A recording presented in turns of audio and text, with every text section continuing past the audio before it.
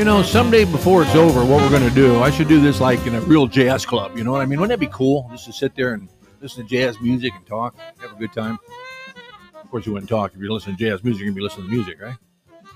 Well, good evening. Welcome to Did You Hear That? My name, of course, Jeff Hare, along with my producer, the great Russ Omar. Glad you're with me. Wednesday, it's been a long week so far. A little hot. I'm in California, and everything you read is true. But, oh, well, what can you do? It's summertime, right? If it's not hot in the summertime, then you know you really got a problem. Anyway, what I want to talk about tonight, I watched Wimbledon this past week, and what an exciting event that is. I love Wimbledon. In fact, that's one of my bucket list items. I want to go to Wimbledon. I try to get tickets, and it's darn near impossible. But I think before I die, and I told Kristen, we're going to go to Wimbledon, and she looked at me and says, no, we're not. But anyway, yeah. I said, hey, what could be wrong with sitting at the All England Tennis and Croquet Club eating strawberries and cream?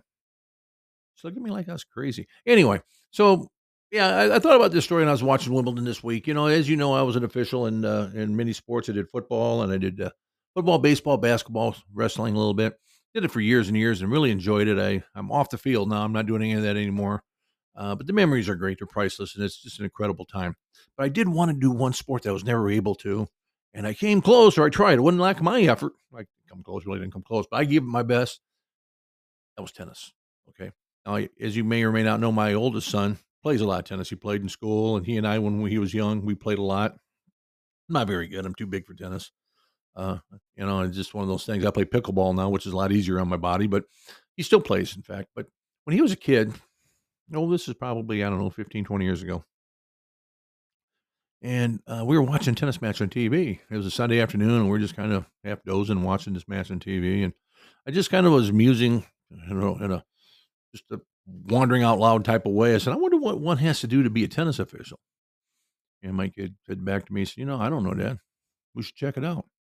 For the next few minutes, we just sit there and watch the official, right? How cool would it be to be a tennis official? You get to sit in a high chair with a microphone in the middle of the court and wear a fancy hat and get to say stuff like 40 love, advantage, McEnroe. How cool is that, right? Think about that. Oh, man, I'm just all excited, right?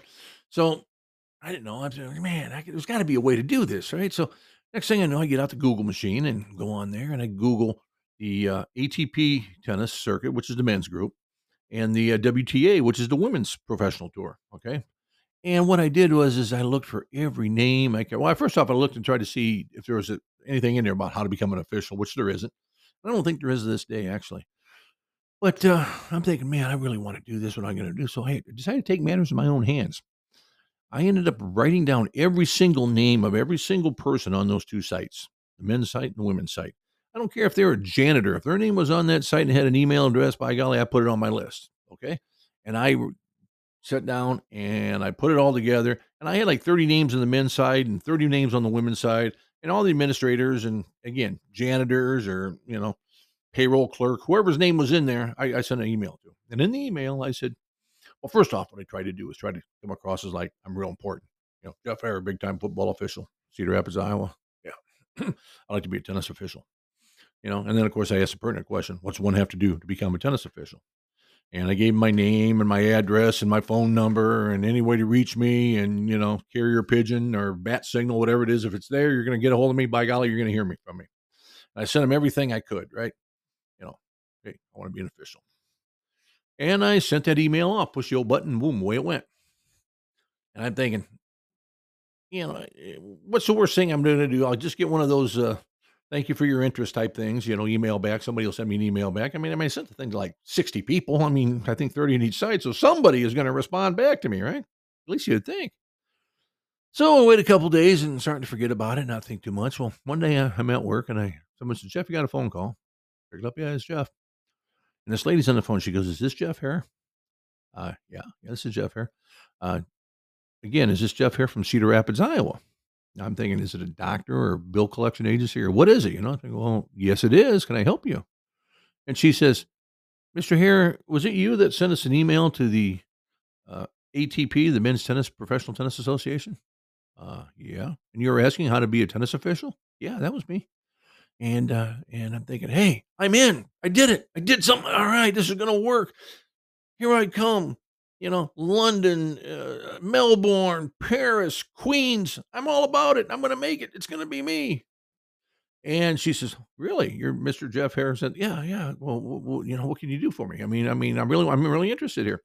And then I hear the inevitable sound, laughter. I'm thinking laughter.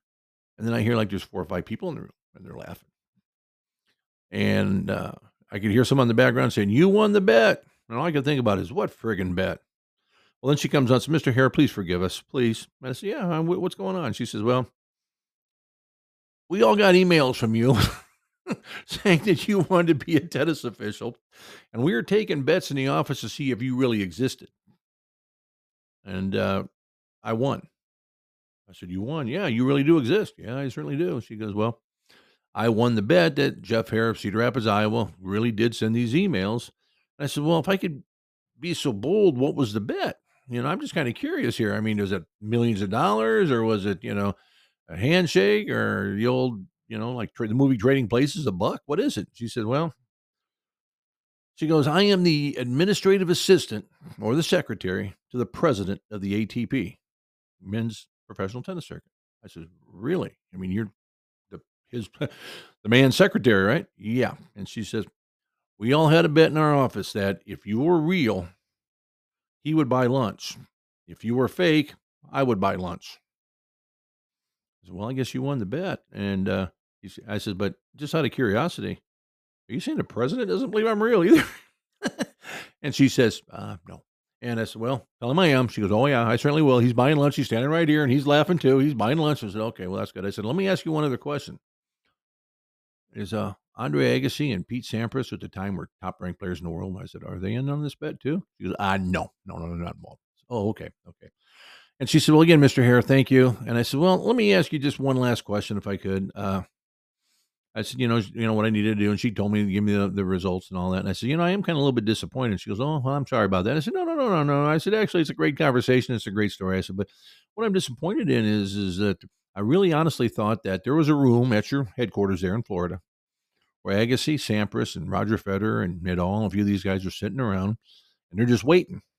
And all of a sudden, the phone rings and somebody wants to officiate, and these guys are jumping up and down, giving each other high fives and making plane reservations, and you're going to see me all in Melbourne next week." And the lady laughed. And I said to her, I said, "And one last thing, send me part of that lunch, will you?" She laughed. But anyway, it was all in fun, and I didn't become a tennis official, though, not living in California, where all these tennis clubs out here. In Iowa, there weren't that many tennis clubs. And of course, I guess how you have to do it, you go to a tennis club and you become an official and you work your way up. If I wasn't as nearsighted as I am, man, I think I'd go for it. I think, knowing me how I am, I'd get a hold of somebody. I'd stand there at the door until somebody let me in. And I'd find a way to get one of those high chairs with a microphone in the middle of the center court, wearing a fancy hat. You're darn right I would. I'd do that right now if I could. But anyway, thanks for listening. I'm glad you're with us. We'll listen to some more jazz. Think about that, though. Peaches and cream in London at Wimbledon. Wouldn't that be cool? I mean, I was in London. I didn't have any peaches and cream. I get strawberries and cream. What am I saying? I didn't get any of that. I would have if I'd known. I mean, if I'd have thought about it, I guess. You just do what they feed you, but it couldn't have been that bad, right? I should be back later in the week with a story. And we'll do Personal Week on Sunday. Thank you for tuning in. Don't forget to like Did You Hear That on Facebook. I appreciate it. Thank you very much. Remember, one last thing. Everything is free. I don't charge you for anything. I just want you to listen and enjoy yourself and maybe smile and have a good time. This is Jeff. On behalf of my producer, the great Russ Omar, we'll talk soon.